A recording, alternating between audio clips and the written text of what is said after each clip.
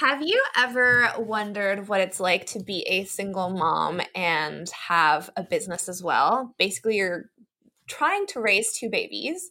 And on top of that, being a daughter of an immigrant and trying to unlearn a lot of things. Have you ever wondered what your purpose in life is? Have you just tried going through different paths and thinking, is this it? Isn't this it? Well, today's guest, Mariela, is going to talk to us about all of these topics and hopefully give us some insight from her professional perspective. Hola, hello, everybody, and welcome to the Pretty Sure podcast, the podcast where we talk about life, love, travel, business, and everything in between. Life tends to get messy sometimes, and nobody really taught us how to live it. With your new best friend, confidant, and host, yours truly, Sabrina. I will always have your back, and it is my mission that you never feel alone again, because I'm always here. So fasten your seatbelts, because the ride is about to get really bumpy. Welcome to season 2, and let's go!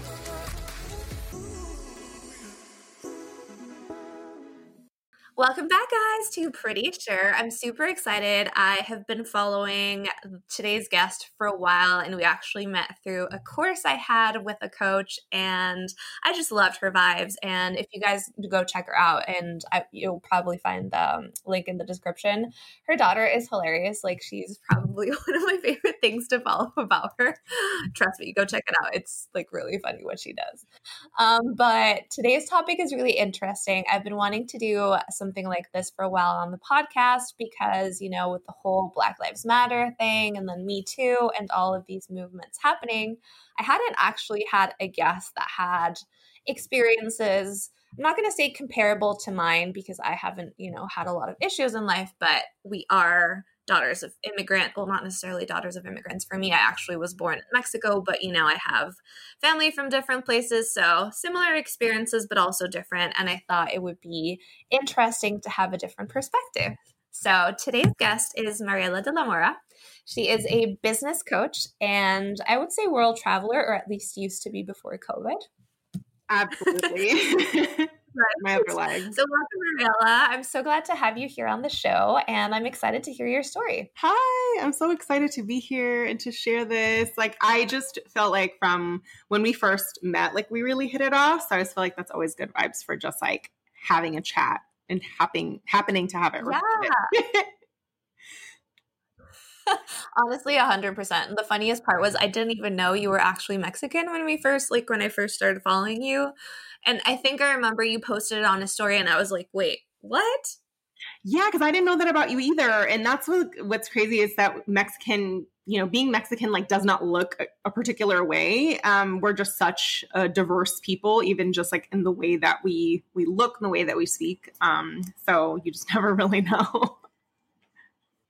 Yeah, 100%. So, okay, let's start with you telling us about your story, a little bit about yourself. You can be as descriptive or as vague as you want. We'll go deep into the questions afterwards. Okay, so I think I'm going to touch upon a few things that I think will be key and maybe like talking more about like my story and how it's relevant to others later on. So yes, I'm the eldest daughter of Mexican immigrants, which is notable because I'd say that daughters of immigrants, but the eldest in particular, tend to hold a lot of the responsibility of like showing their parents, like making them proud and kind of being that like golden child. And so was always like, the straight A student and got good grades and like literally went to bad schools and was probably like the one kid who like never cut school and didn't drink. Like I went to schools that were not that great. All kids of color, basically just to put things into context, like I didn't even know any white people until I went to college. Like that is my frame of reference. Like I learned English through like hip hop culture and just like going to diverse schools. Like that was my upbringing, like 90s hip hop. And so it was just I had a really like eclectic, diverse upbringing. And it wasn't until I started to try to have a life of my own, like having a boyfriend at 18, that is like where the mother-daughter, like if you guys aren't, can you see, like, I'm just like, I'm like punching my own fist because I'm like, this is what happens where the mother and the daughter is like, oh no, you're not going to like, embarrass me or disrespect the family. Like, you're just trying to make your own decisions. And, you know, I know that it's not like this in every family, but there's definitely a point where either you can shape yourself to what those expectations are, or you can rebel. And I definitely rebelled and moved out at 19 and ended up in a relationship that was super, super unhealthy, and lots of cheating and all of that. But it was because I was just trying to run away from where I was at. So I kind of went into like a worse situation. But still during that time, I was still achieving. I got my bachelor's, I got 2 masters, I reached 6 figures in corporate by age 30. All of the things I said that I was going to do, I bought a house, I got married to that very unhealthy partner. So it's like, I was the epitome of like, you could tick all of the boxes off in the grocery list of life and it looks good. And you have a new condo and new cars and you travel and I had a wedding in a freaking chateau. Like, but I was also broke because I was spending all the money that I earned to create this facade of a life. And I wasn't happy. And I reached a point where I don't know if it's just like an awakening or what it was, but I, for the first time, started to take care of my body. Somehow that made me love myself more and realize if I can change my body and feel good about myself, maybe there's other things I can change. And so that made me realize like, okay, if I can change this, what else can I change? And so I left the relationship or ended the marriage. After that, moved out on my own. And then a year later, I quit that 6-figure job. Did not have another plan other than that. I felt very strongly called to solo travel. For being a person who was like terrified to be seen, like going out to lunch by myself. Like I was like, I actually want to do everything that's terrified me because I don't want to be bound by this anymore. So I traveled for a year and a half by myself. Became an underground hip hop journalist through, I can't even explain how, but I did, met my daughter's father there, fell in love, got married, moved to London and started a life there and built a team, co-founded a dating app. And then at the end of that, I was there for a short amount of time, remarried. And then that relationship fell apart. And that was not my choice. It was just something that he chose. Then found out I was pregnant with my daughter. Happened all exactly at the same time. Moved back to the States, single mom, to have my daughter with my parents' help. And so that is like my whole story in a nutshell. And after, you know, raising her, taking care of her, focusing on building this business, I'm now here in Portland. We have this beautiful place that I love. And I feel like I'm finally living the life that I was always meant to live. It just doesn't look the way that I originally wanted, but everything about my life now is what makes me happy and not what anyone else would have expected of me. And it took me this many years to unlearn it, dismantle it, and rebuild it my way. That's crazy. First of all, I have to say I 100% relate to the whole when you're 18, your parents kind of, you go nuts with them. Mm-hmm. For me, it started when I was 14, but I think I was a pretty young bloomer. I can 100% relate. Gosh. I think 18 was the worst age. Like me and my mom probably despised each other for like a year. Mm-hmm. Also can relate to the whole really bad relationship. So I feel like we were kindred spirits. Yeah. I totally relate. It's so funny because when you were saying that, I was like, Jesus, I'm reliving everything that happened to me. Oh, yeah. So many interesting things happened to you. I don't even know where to begin. So tell us maybe a little bit about how you started in your career, because you said you've done so many things. So how did you start? How did you pick something? Did you study? What did you study? Yeah. So this is really funny how like I made decisions at whatever 20 when you have to pick your major. So like, you know how your first 2 years are like your under or your like general ed. I literally was like, I'm going to research salaries, like what has the highest entry-level salary for something that I think I would like to do. Because everything about what I was taught as a daughter of an immigrant is get a good job that's stable, that's going to pay you well, because life is expensive and life is hard and you need to save your money. And so I remember, I mean, and I'm old, so this was like, you know, beginnings of the internet. And like, I was looking up like, okay, what do these salaries are? So I picked marketing. And I didn't really know why. I just knew that I wanted it to be creative and I didn't want it to be too heavily math based. And later you find out there's a whole lot of math in marketing. And so I majored in marketing, and then I wound up, like, after graduating, I did find a marketing job, but it was in an industry that I didn't enjoy, which was health insurance. And I actually ended up doing that for like 9 years. And there was a time that I thought I didn't like marketing. I just didn't like who I did it for because it wasn't a creative industry.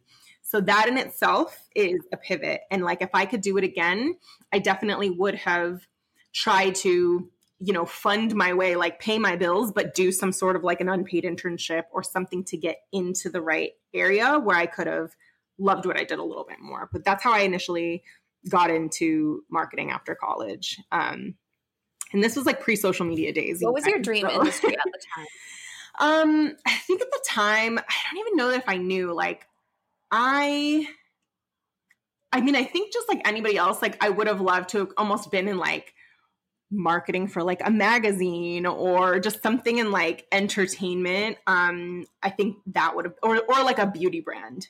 That probably would have been like beauty, fashion, like entertainment probably would have been. And San Francisco, there's some companies like that, but I pretty much just like took the very first like job that took me. And then it's crazy how like saying yes to something sometimes creates a ripple effect that lasts your entire life. And sometimes you have to stop it and be like, okay, actually, is this still the right path for me? And sometimes the longer you stay on that path, the harder it is to kind of veer off. And so for me, a big part of like my course correction was like picking myself up out of this industry and saying, I'm just going to quit, and then figure out how can I do marketing like somewhere else so that I can love it. Yeah.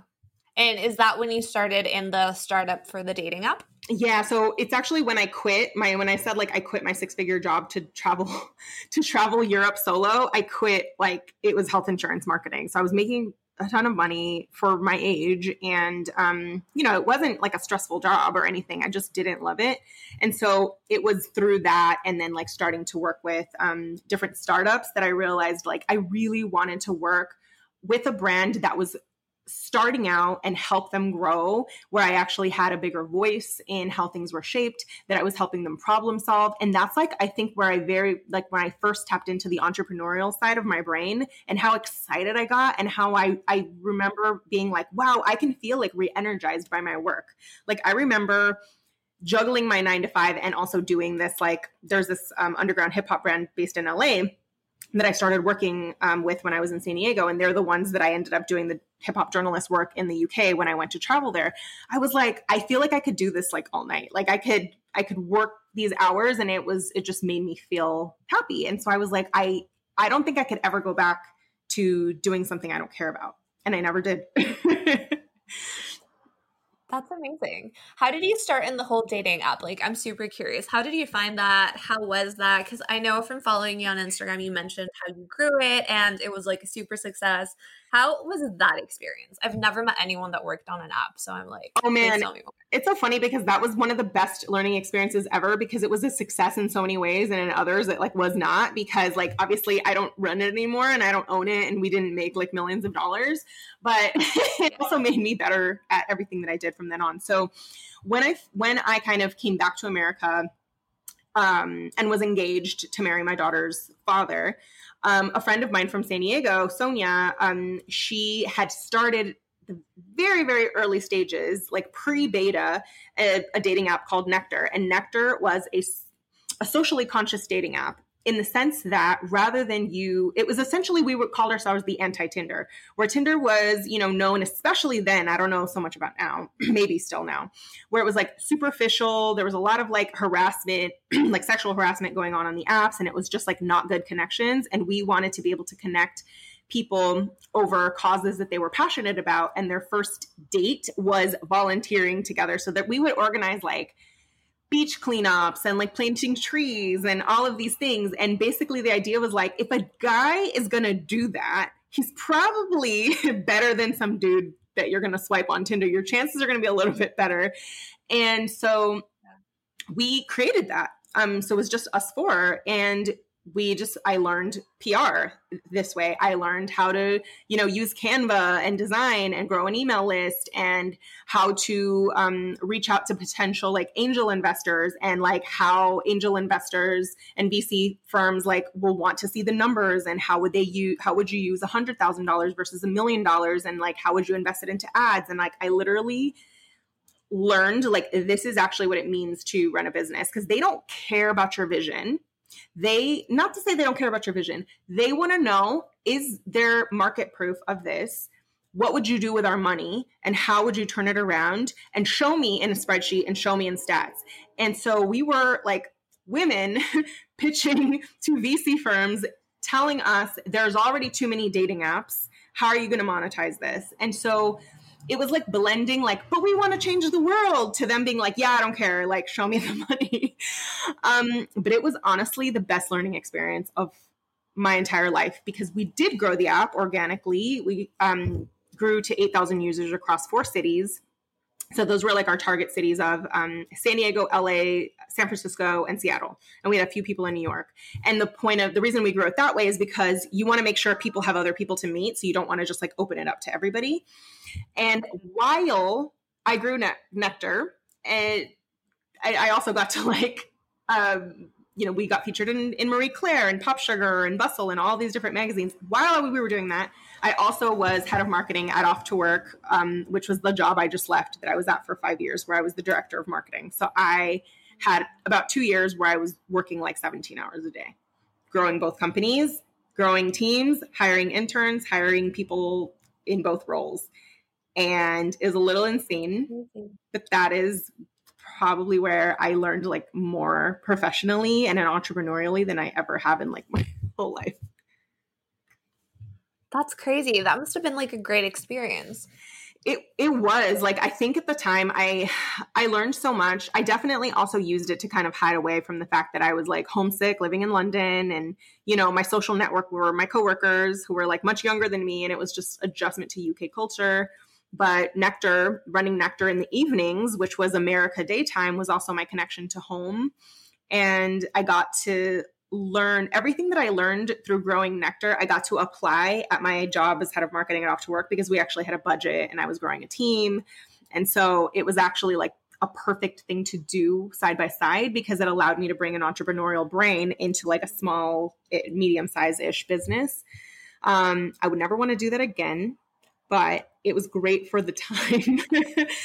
and now I'm a mom, so I literally cannot, but that's like where everything changed. Like I got to experience like actually being an entrepreneur and the hustle of that. And, but then also genuinely helping a medium-sized business to scale with the things that I learned through that experience. Is that how you found your purpose? Like, do you think you were actively looking for it, or you learned what you wanted to do because you tried things? I learned it through trying. I think that I always knew what I didn't want before I knew what I did want. And so I think one thing that worked for me that I would kind of advise for someone who's not sure is that rather than waiting until you feel like you know what you want to go for, you kind of look and say, what do I need to let go of that's definitely not in alignment with me? That's definitely not something that I want in my future. And when you let those things go, you create space time-wise, energetically, just in your mental capacity to actually even envision like what feels good. And there will come a point, I think, especially if you're kind of a perpetual purpose seeker, that you'll feel either stressed, you'll contract into your body, you feel like you have to perform, or you'll feel expansive, excited, re-energized. And so it was just a perpetual like leaning more into what excited me. And I think it's giving yourself the time to figure that out and know there's not probably, at least not for me, was ever like an epiphany moment. It was just a constant perpetual pivoting. And I think that that is something that I would encourage anyone to do, is that your life should be perpetual pivoting, and because you change and your idea did you ever feel as you grow. Did you ever feel like you weren't sure. I don't know how to phrase this question. So you pivoted a lot. Do you ever consider how people would look at you doing that? Or was that just like, I don't care, I just want to try and do what I want? Yeah, I definitely thought about that when I had this gap in like my resume where I was like, how do I explain that I quit my job to travel the world? Like, that's not really going to look very good to an employer. And that was also like my very, like type A brain that was like, how can I rationalize this? Am I going to look like a wild card? But I don't know if it's just because when I re-entered the workforce, I re-entered it in the UK, which was surprisingly receptive to that. It actually wound up being okay. I think that what I did was I found a way to make that experience relatable and relevant to the direction that I wanted to go by talking about what I did that and what skills that brought me in order for me to be an even stronger candidate. And so, like, for example, I said, okay, I was in insurance marketing, but then I took, I worked entrepreneurially. And so that helped me, I basically extracted those things like entrepreneurially. I managed social media accounts. I, managed like event marketing. And I was like, okay, how can I plug this in to position myself as being an even stronger candidate rather than almost feeling like you have to hide it, because you can't hide stuff. Like, they're going to ask you. And if it seems like you're ashamed of something that you've done, it's going to look bad on you. And also the right company will actually value that risk that you took. Because even as I've told the story to employers later, even if when it was the bigger employers like Facebook or Uber, like they were like, that's pretty awesome. Like, we actually really like that. And so it's taking what you learned from that and positioning yourself, positioning it as a positive. I love that. That's a brilliant idea. And I feel like we don't do it enough because we get hung up on, oh my God, what are they going to ask me if I didn't do anything during like these 2 years? How can I say that I was studying, that I was doing X, Y, or Z? So I feel like you touch on a really important point, especially now that a lot of people are trying to find jobs again and all of that. Yes, absolutely. So now I'm curious. How did you actually end up deciding to start your own business? Like, you went from having all these corporate jobs and liking the entrepreneurial, but what was the thing that made you say, screw that, I want to start my own business? Yeah, there was actually one particular moment. So I knew after I had my daughter that I was going to eventually have to leave my job as head of marketing. I was still doing the job from America. So it was early starts, calls, all the things. I thought that I was going to go into tech because tech pays a crap ton of money. And I was living in San Francisco and there were just so many jobs. And so I was like, as a single mom, I told myself a story. So I think another thing is I'm now better at catching myself when I'm telling myself a story. So I encourage you to ask yourself, like, is this really true? Is there another way for me to get to my objective or what's important to me? So the story I was telling myself was, you need to make a lot of money because living in the Bay Area, San Francisco is the most expensive city in the United States, and you're a single mother. You have to get a job in tech because it's going to help you raise her.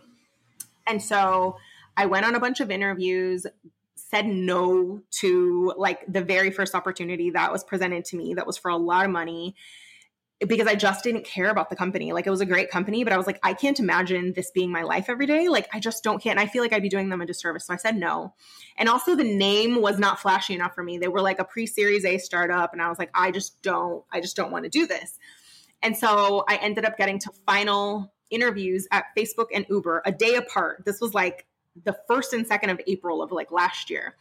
And I remember in my mind already thinking, oh my God, I think I can only come to work for like 5.5 hours because I have to drop my daughter off. Then I have to get in this shuttle. And yes, I can work on the Facebook shuttle, but then I'm going to have to leave early to pick her up, put her to bed. And then I'm going to have to work again at night to make up the time. And I already started to get stressed out being like, or I have to pay somebody to pick her up from school so that I could just put her to bed. And I started rationalizing, okay, but I'd be making good money and I could pay a nanny to pick her up and then they could take her to the playground or they could take her home.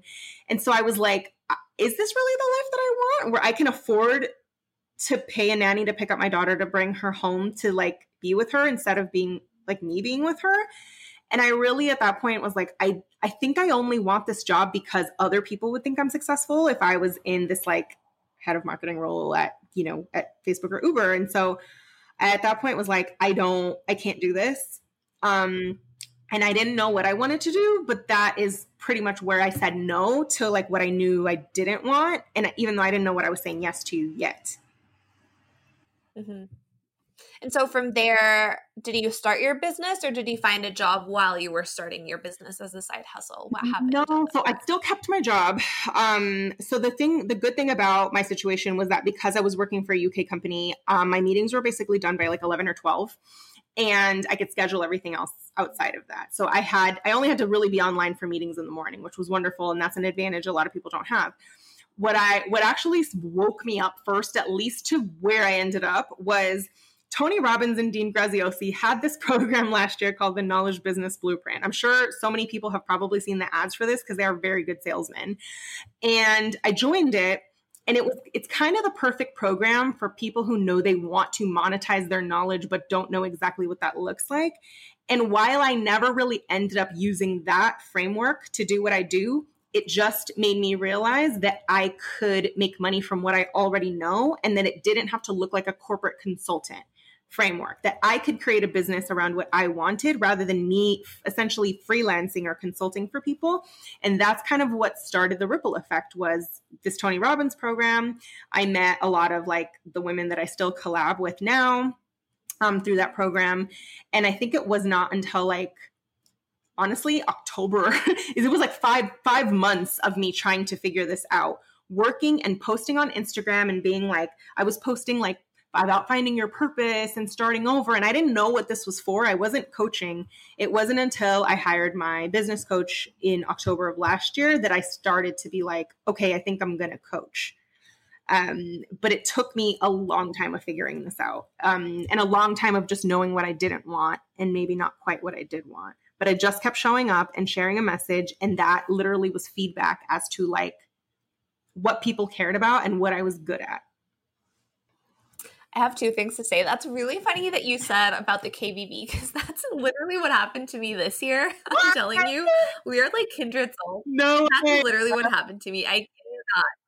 I joined, I think it was like in March. They did the second version this year. I also didn't use it because I found that it was missing some things. And I was just like, I'm not 100% aligned with their thing. But it also made me think, oh my God, I can make money from sharing my knowledge. How do I do that? So it's like so funny that you. No way. It's so funny because I feel like when I say that, I almost feel like, I mean, it was wonderful, but it's also like I bought this program that was like mass marketed to the world. Like part of me is just like, really? But it did help me because I think it does teach you how to like package up and, you know, monetize like what it is that you know. And it teaches you how to sell, and you don't have to necessarily take their framework for it, but like it was good. And I think that even just having the community of other people who are also trying to like find their thing helps to make you be like, okay, this is possible. 100%. I think the best part about that program is that it opens up the idea of maybe I can make money from this. So I 100% agree with you. Mm-hmm. And then what you're saying, I find super refreshing, because for those people that aren't in the coaching space and they see it from the outside world, you see a lot of people go on and be like, I started my business and 4 months later, I'm making 100K. You can do it too. And it's like, okay, they don't really talk about what they did before. Like maybe they have, I don't know, 20,000 followers, or maybe they ran a business years before, so they still have contacts and the knowledge. And so you saying like, yeah, I started in like Feb, and then it wasn't until October that I decided to take things seriously. I feel like it's super refreshing for every business owner out there that's like, okay, I don't have to have my stuff figured out at the beginning. Nope. And it depends what matters to you, because if you're just trying to monetize anything as quickly as possible, that's very different than you're trying to actually create something that you're good at and you love. And for me, I was like, there's no freaking way that I'm going to leave jobs that pay me a lot of money that I don't love to do in order to create something I don't love to do. Like I may as well get a job. So yeah, giving yourself the time. I 100% agree. Yeah. Yeah. And then I also think it's part of the journey. You kind of have to go through the like point of, okay, I'm going to try and do something that I'm good at and see if it works. And then you start realizing that's not enough. I actually have to love it. So I do feel like it is a journey. Absolutely. Yeah. So giving yourself that grace, allowing it to be a pivot. And then honestly, I'd say another thing is just taking action taught me more than anything, even if I didn't know what I was taking action for. So it's kind of like every message you put out there gives you feedback. Does this feel good? Does this feel aligned with me? Does this re-energize me? Like what kind of conversations does this spark? And so getting out of your head and doing some sort of action definitely helps to give you more clarity than trying to strategize it. 100%. So has it been hard for you being a woman entrepreneur, or do you think it's kind of like irrelevant? I think that it's much less maybe about me being a woman. I actually felt more of the difference being a woman in corporate because I was rarely ever the only woman in senior leadership, but I was always the only woman of color in senior leadership. And so that I felt different because I felt like I had to represent for my people. Like I was like the one person, like you kind of tell yourself like, they only let one of us in. So it's me. So I better make everybody proud, and so I felt it more there. I think in entrepreneurship where I feel like it was harder or just more that I had to overcome was more of being a daughter of an immigrants, mostly because of the mindset and the hurdles and the unlearning that had to come from that. And not that being a daughter of an immigrant makes that automatic, but I have had countless conversations and also many clients of mine who are also daughters of immigrants. I also attract them. It is so common, like a lot of the beliefs that we have about ourselves, particularly, which all of them are, corporate turned entrepreneur. So there is a very unique experience there of what we need to unlearn in order to trust ourselves, in order to listen to our intuition, in order to take care of ourselves in a way that you don't have to do in corporate.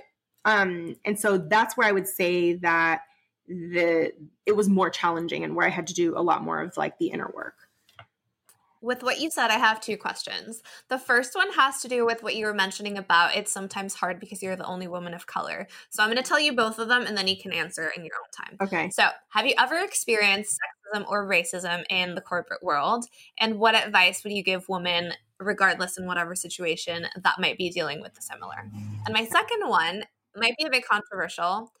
I am talking about like my own experience. So I am, from Mexico. My dad's German, my mom's Mexican. Do you think those unlearnings and those kind of like traits that you're talking about that a lot of women have, do you think it comes actually from the culture they have, or do you think it comes from the fact that most of our relatives or our parents didn't really have any money growing up? Yeah, I think that it came. So actually I'll answer. Yeah. So I'll start backwards because I was like, I just had a thought about that.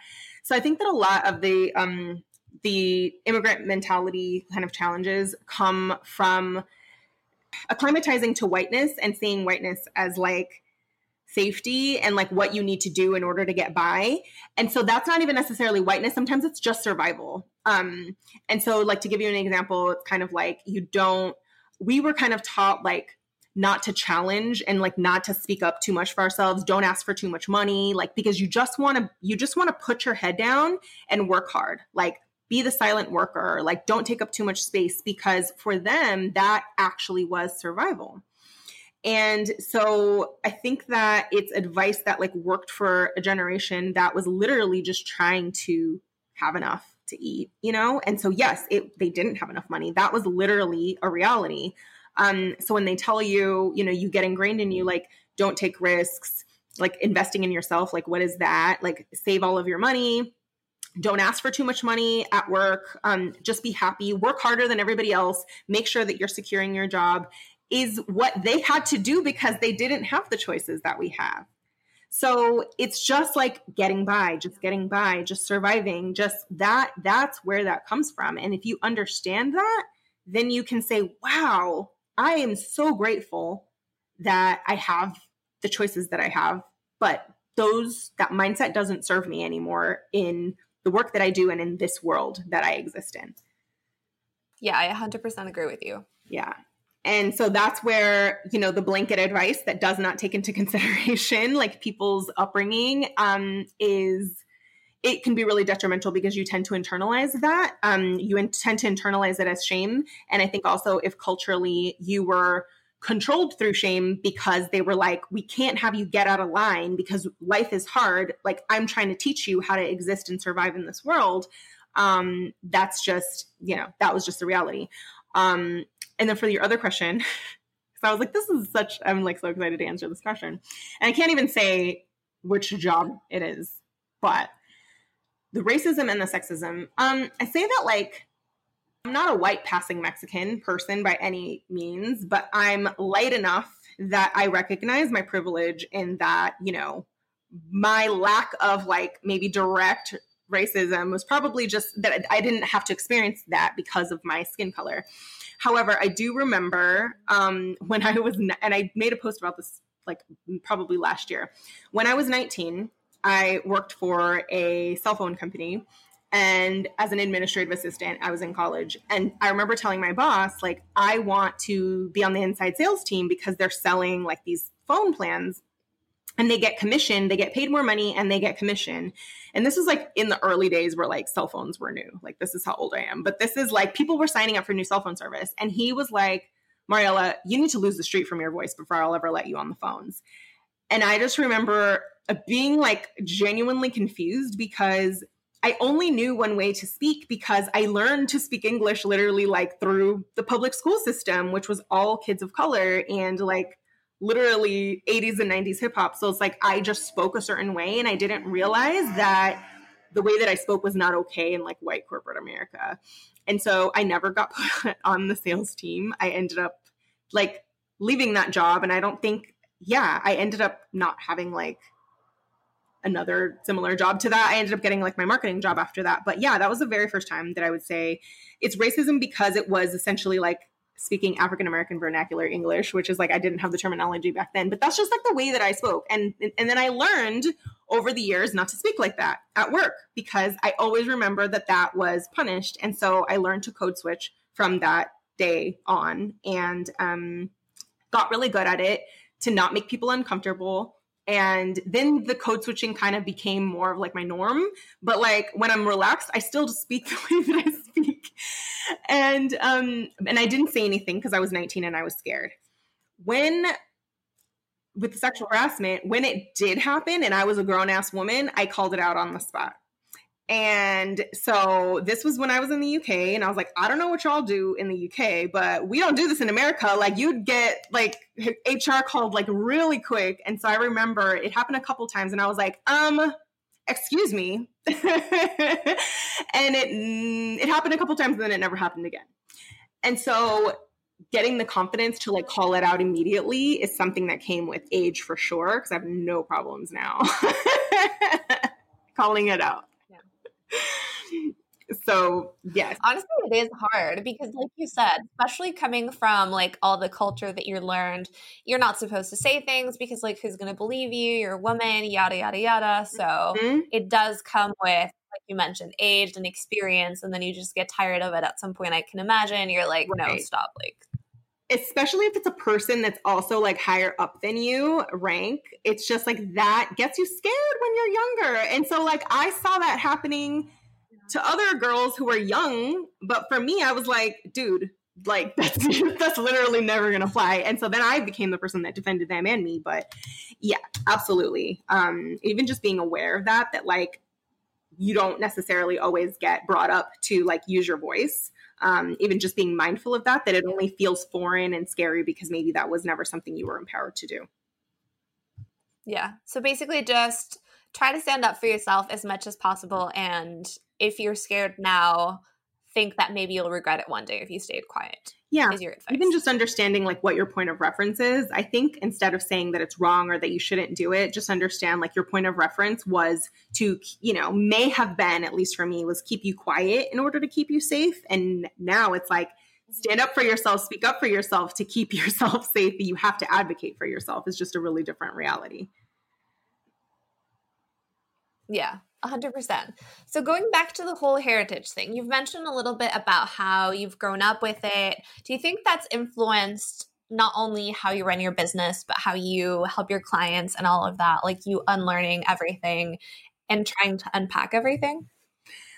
Yeah, I feel like with the heritage, I think when I think about like being Mexican and daughter of an immigrant and like what was ingrained in me, that definitely has been part of the way I've shown up at work and the way I show up in my business was like this incredible, probably unhealthy work ethic. To kind of give you an example, like my dad has been at the same company for 44 years. He still shows up half an hour early to work to put on his uniform and, to get ready. And both my parents are still like that. And they're just like, you need to be the hardest worker in the room. You need to do what you say you're going to do. You need to make sure that everybody that works with you says absolutely glowing things about you, because that you want to secure your job. You need to earn your job every single day. Like that is the work ethic that I was brought up with. And so it helped me succeed in corporate. Absolutely. I would definitely say anybody that's ever worked with me probably has wonderful things to say. And that's not even just me like shooting my own horn. I'm like, I know, because I freaking I busted my ass. But what I'm finding now in entrepreneurship is that I need to draw that line now, because that actually turned into over delivering, way over delivering, stretching myself thin, lack of boundaries, and constantly realizing that I almost needed validation from my clients to tell me, you're so great and, amazing, or like even what time a call should end. So I think that has shaped me to, in a way, I've almost like, I had to not tone the work ethic down, but just say, how do I keep the work ethic and still impose the boundaries and the self-care in entrepreneurship? So that was definitely a big shift for me. Yeah, I can definitely agree with you on that. That's also, I feel like mostly as women, not necessarily even coming from a different heritage, as women, we do have to put boundaries because we tend to be like nice. We tend to be like, no, it's okay. Like you went overboard with the timing. It's all good. Like we're okay. And then once you start letting them all pile up, you're like, oh shit, like things just got real. You start to feel resentful. You start to feel like you're not seen. It's like, if, I see it all the time with like even my corporate women clients, because I do coach some corporate women who are not entrepreneurs. They tend to be, they'll take on the extra projects and they'll say yes. And they're working the late hours and then they don't get recognized. And that tends to be the cycle. And so now I'm like, you don't get recognized for having like no boundaries and taking everything on. You don't get promoted. You don't get pay rises. When I would advocate for myself, it's because I was like, so we're going to need to hire somebody to do that. Cause that's literally like, I can help you coordinate it, but like, that's a whole separate job. Like there were so many times I had to have this conversation and people don't just hand it to you. Like you have to ask for more money than you think you're going to get. And then you'll get somewhere in the middle, And those are things that are like terrifying to my parents, So it's just realizing like, what world do you live in now? What qualities and skill sets are going to help you now? And trying to, lean more into that and just say if you don't do it, who's going to do it, Yeah, 100%. So you're obviously a single mom. You're the mom to the sassiest little girl out there. Yep. She's 3, right? Yeah, she's going to be 4 after Christmas. So you're the mom to the sassiest little 3-year-old ever. How is it running a business with a child, especially now, 9 months into COVID? Wow. Yes, man. This year, I literally launched my business a couple months before COVID. So it all happened around the same time. So I feel like what I would say it's like for me is there's never going to be like balance necessarily. You kind of define like what that is. And I had to get comfortable really quick that like all of the things that I would like to do, I'm just not going to be able to do myself. And I had to really, really rank like how I spend my time, because when it comes to raising a child, especially in COVID, where she was home from March to July before she ever went back to school, you're working and raising your child in the same space and they don't understand that. She's just like, why are you looking at your phone? Like, why are you looking at your computer? Like, pay attention to me. And so I think really quick, it just reminded me daily, like, why are you doing this? Like, yes, what do you actually need to do? What do you need to do versus like, what would you like to do? So I'd say that because COVID happened and because I had my daughter home with me, and thankfully she had a teacher come and like help to take care of her, but I still was like with her. Very early on, it caused me to grow my business from a place of how can I keep things as simple as possible? What do I absolutely have to do? Because I don't have the choice of like working on weekends. I don't have the choice of starting work early in the morning. Like I have to make sure she gets taken care of and then she's with a caregiver before I can do anything productive. And so it was a blessing, to be honest. Like I'm grateful that I can call it a blessing because I know that there are single mothers or there are just women in general who really, really struggled or lost their jobs. And I fully like recognize that. I would have lost my job had I not quit because the company that I worked for basically, had to shut down temporarily. And so I'm just like, why am I doing this? I'm here because the reason that I left the high paying job is to be present with her. So if I'm not present with her while I build this business, then I'm doing it wrong. Like, this is literally why I'm here, is that I want to be a happy, healthy, present mother for my daughter. Yeah, that's amazing. Honestly, I love all about that. I love that you have that in mind because I think we sometimes overcomplicate things that don't need to be complicated. Mm-hmm. And if you have that skill of reference, it's like it can never get complicated. And as soon as it starts getting complicated, you're like, I cannot do with this because I have a kid. Like, please, no. I just don't. Like, I don't have the time. I'm like, I have to hold space. What I have to remind myself is like, I have to hold space for her and all of the things that I need to be enthusiastic and present and play with her.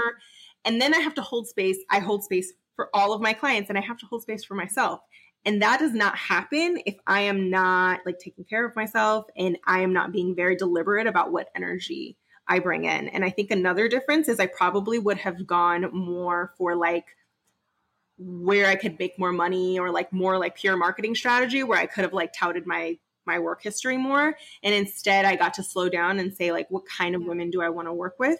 Because how I felt mattered more than how much money I made necessarily, and knowing that the money will come, and it did. But yeah, I could not afford to not be like happy and grounded. I literally couldn't afford to do that. That's a great lesson. So I'm going to end with my favorite question, the one I always ask, and then we're going to go into a rapid fire, lighthearted round of questions. Oh, they're going to be like, which one do you prefer? Okay. So all right. Here comes my favorite question. It's like the basis of the show. So I'm pretty sure you've had an experience where you feel like you're probably the only one to live it or experience it at some point. You might think it's like a fear or a thought or a situation. So what was it? And what would you tell other people that might have experienced the same thing? Ooh, let's see. So something that I've lived through that I feel like I'm the only one. Yeah. I think that's a really good question because there's been a lot of things where I felt alone. You know what? I think the thing for me was kind of like, I feel like I don't know what I want. And that's been a story that I tell myself because I am perpetually pivoting. So I feel like the story I've told myself is like, well, everyone else is just like, they've picked these paths and they've stuck with them. Even in the entrepreneur space, like I see people pick their thing and they go for it. And even within that, I've pivoted like a lot. So I think I've always kind of felt like I'm multi-passionate, but also like I told myself as I'm indecisive and like I'm all over the place. So yeah, I'd say that's where I kind of feel like I've told myself I'm the only person who just like can't find their thing. But my thing is all the things at the same time. And so as far as like what to tell other I love that. Is that the second part? It's like what to tell other people? Is that Yeah. Like what would you tell someone that might be thinking the same thing? I would say that your passions and your life experiences add up to a collective that makes you completely what's the word? Inimitable. It makes you unique. And so I think rather than trying to like pick one path, it's kind of looking at like, how do all of these unique experiences like make me better at what I do? Or how does it bring a different insight? Or how can it allow me to bring a different like perspective? And I think that the benefit of that for anyone listening is that maybe your unique life experiences or your passions kind of either bring a different level of creativity, or it allows you to see people who may not usually be seen. You may be the person who's like, who's being left out of this conversation? Is there another way we could look at it, look at this? Is there a different way we can approach this? And that comes from you being multi-passionate. It comes from you pivoting. It comes from you kind of taking risks rather than you being prescribed. So, and I know this about myself, but it's still the story I tell myself, is that I can't just pick a thing. But that's what I would say to anyone who feels like they just can't make up their mind and pick one thing. That's a great, great, great piece of advice. So before we go into the last rapid fire questions, where can people find you if they want to learn from you, if they want to work for you? Work with you, or work for you. Like, who knows? Maybe you're Yeah, so I said best place is on my Instagram. So it's at Mariella Della Mora. So that's all with one L, Mariella Della Mora. And there you'll kind of find a little bit more about me, like links to my website. I have a cool quiz on my website that's like Find Your CEO Enneagram Type. So that is where you can find me. Amazing. And it'll be linked. Okay. So are you ready now for the fun part? Not that this hasn't been fun, but like the extra. You're making the type A in me be like, okay, just ask you rapid fire questions. You have to make a decision. I'm like, I love this. I'm slightly terrified, but I also love this. Okay. It will be great. It will be great. So what person, dead or alive, would you like to have dinner with, if possible, and why? Michelle Obama. I would want to. Yes, that's a great choice. I love it. Yeah, I think for her, it's being like showing grace in all situations, but yet always speaking her truth and her mind and not being silenced by anyone, but being able to do it in a way where she is a leader and she is revered. That I absolutely I look up to. I agree. Okay. Would you rather travel the world for a year on a shoestring budget, or stay in only one country for a year but live in total luxury? Definitely travel on a shoestring budget. I feel like that is such a really good question. I value experiences more than anything. And so I will always opt for having more varied experiences than for comfort and predictability. So absolutely. Okay. This one might be hard for you to choose. Spanish or English? I feel like English is a necessity, but like Spanish is more where I'm like, I don't know. It's just my heart. It's my soul. It's the way that I think when I'm mad. It's the way that I think when I'm scolding my daughter. It's soul. So yeah, Spanish. And also, okay, I love that. Now it's like, oh, sorry. And now also because I've learned to have a different appreciation about it, because my daughter goes to Spanish immersion schools and has for a few years, and she's often the only child who speaks Spanish at home because all the other kids are white. So I'm like, you know what? I'm very, very grateful that I'm fluent and I don't ever want to lose that. That is amazing. I'm sure you won't, especially once she grows up and then you guys start speaking in Spanish all the time. Yes. Okay, an easier one. Coffee or tea? Coffee. Oh, I feel like it just gives me life. I love going to coffee shops and the aesthetic of coffee shops and the vibe and how they all have just like a different ambiance about them. I like just spending time in coffee shops, not just the coffee. So yes. Love that. Okay. If you could travel anywhere in the world right now, where would you go? Ooh, oh man, that's such a good question. Because to be honest, now I'm longing to be by the water. I just don't know exactly where. I miss Italy. for sure. I would love to go back there. I would love to go back to Italy, to Tuscany. I have a really good friend who lives there. I think I felt like I was in heaven the last time I was there. I was like, this life feels so much slower. People are so warm and hospitable. I just loved how I felt there. So yeah, I feel like I'd go back to Tuscany. I've never been, but it's definitely on my list. Okay, magazines or books? Books. Yeah, I'd say books. There's more, you can go deeper with a book and a little more superficial with magazines. True. Okay, last question.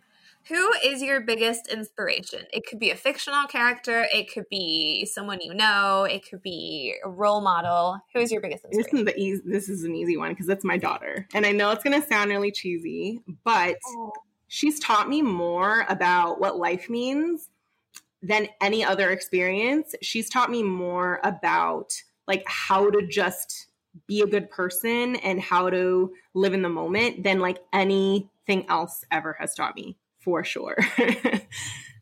In fact, so many ways when I think about I'm lost, I think like, what would she do? Like, how would she deal with this? You know, she'd feel her feelings. She'd feel them fully. And then she'd let it go. And she'd forgive, and then she'd go back to playing, but she'd allow herself to feel those feelings fully, and she'd greet people she doesn't know with a smile, and she'd keep greeting them if they don't hear her, and she'd yell at every dog and say hello, and she'd play, and that is to me, like, that is what life is about, is living it and feeling it fully, but not holding on to things that don't serve you. I love that. That's so beautiful. I love that. And she is so present on your Instagram. So guys, really, if you want to go check her out, if you want to have some laughs, if you want to, enjoy life, you can go check out Mariella's Instagram. Not only for that, she does give good business advice, marketing advice, but like her kid is she's part of the charm. For sure. Thank you so much, Mariella. This has been so amazing. I've loved chatting with you. And probably by the time this airs, you guys would have already met her on the Instagram Live. So I'm super excited for that. And I hope you liked it. This is so weird because I'm speaking in like future from the past. So all good. No.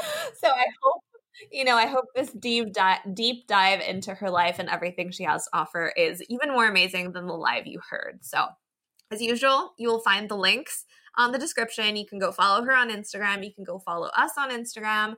Her Instagram is at Mariella de la Mora, 1L, and ours is at Pretty Sure Podcast. And if you want to learn a bit more about podcasting, if you want to go into a fabulous community of like-minded women, you can join the Facebook group in the link in the description as well. And thanks again.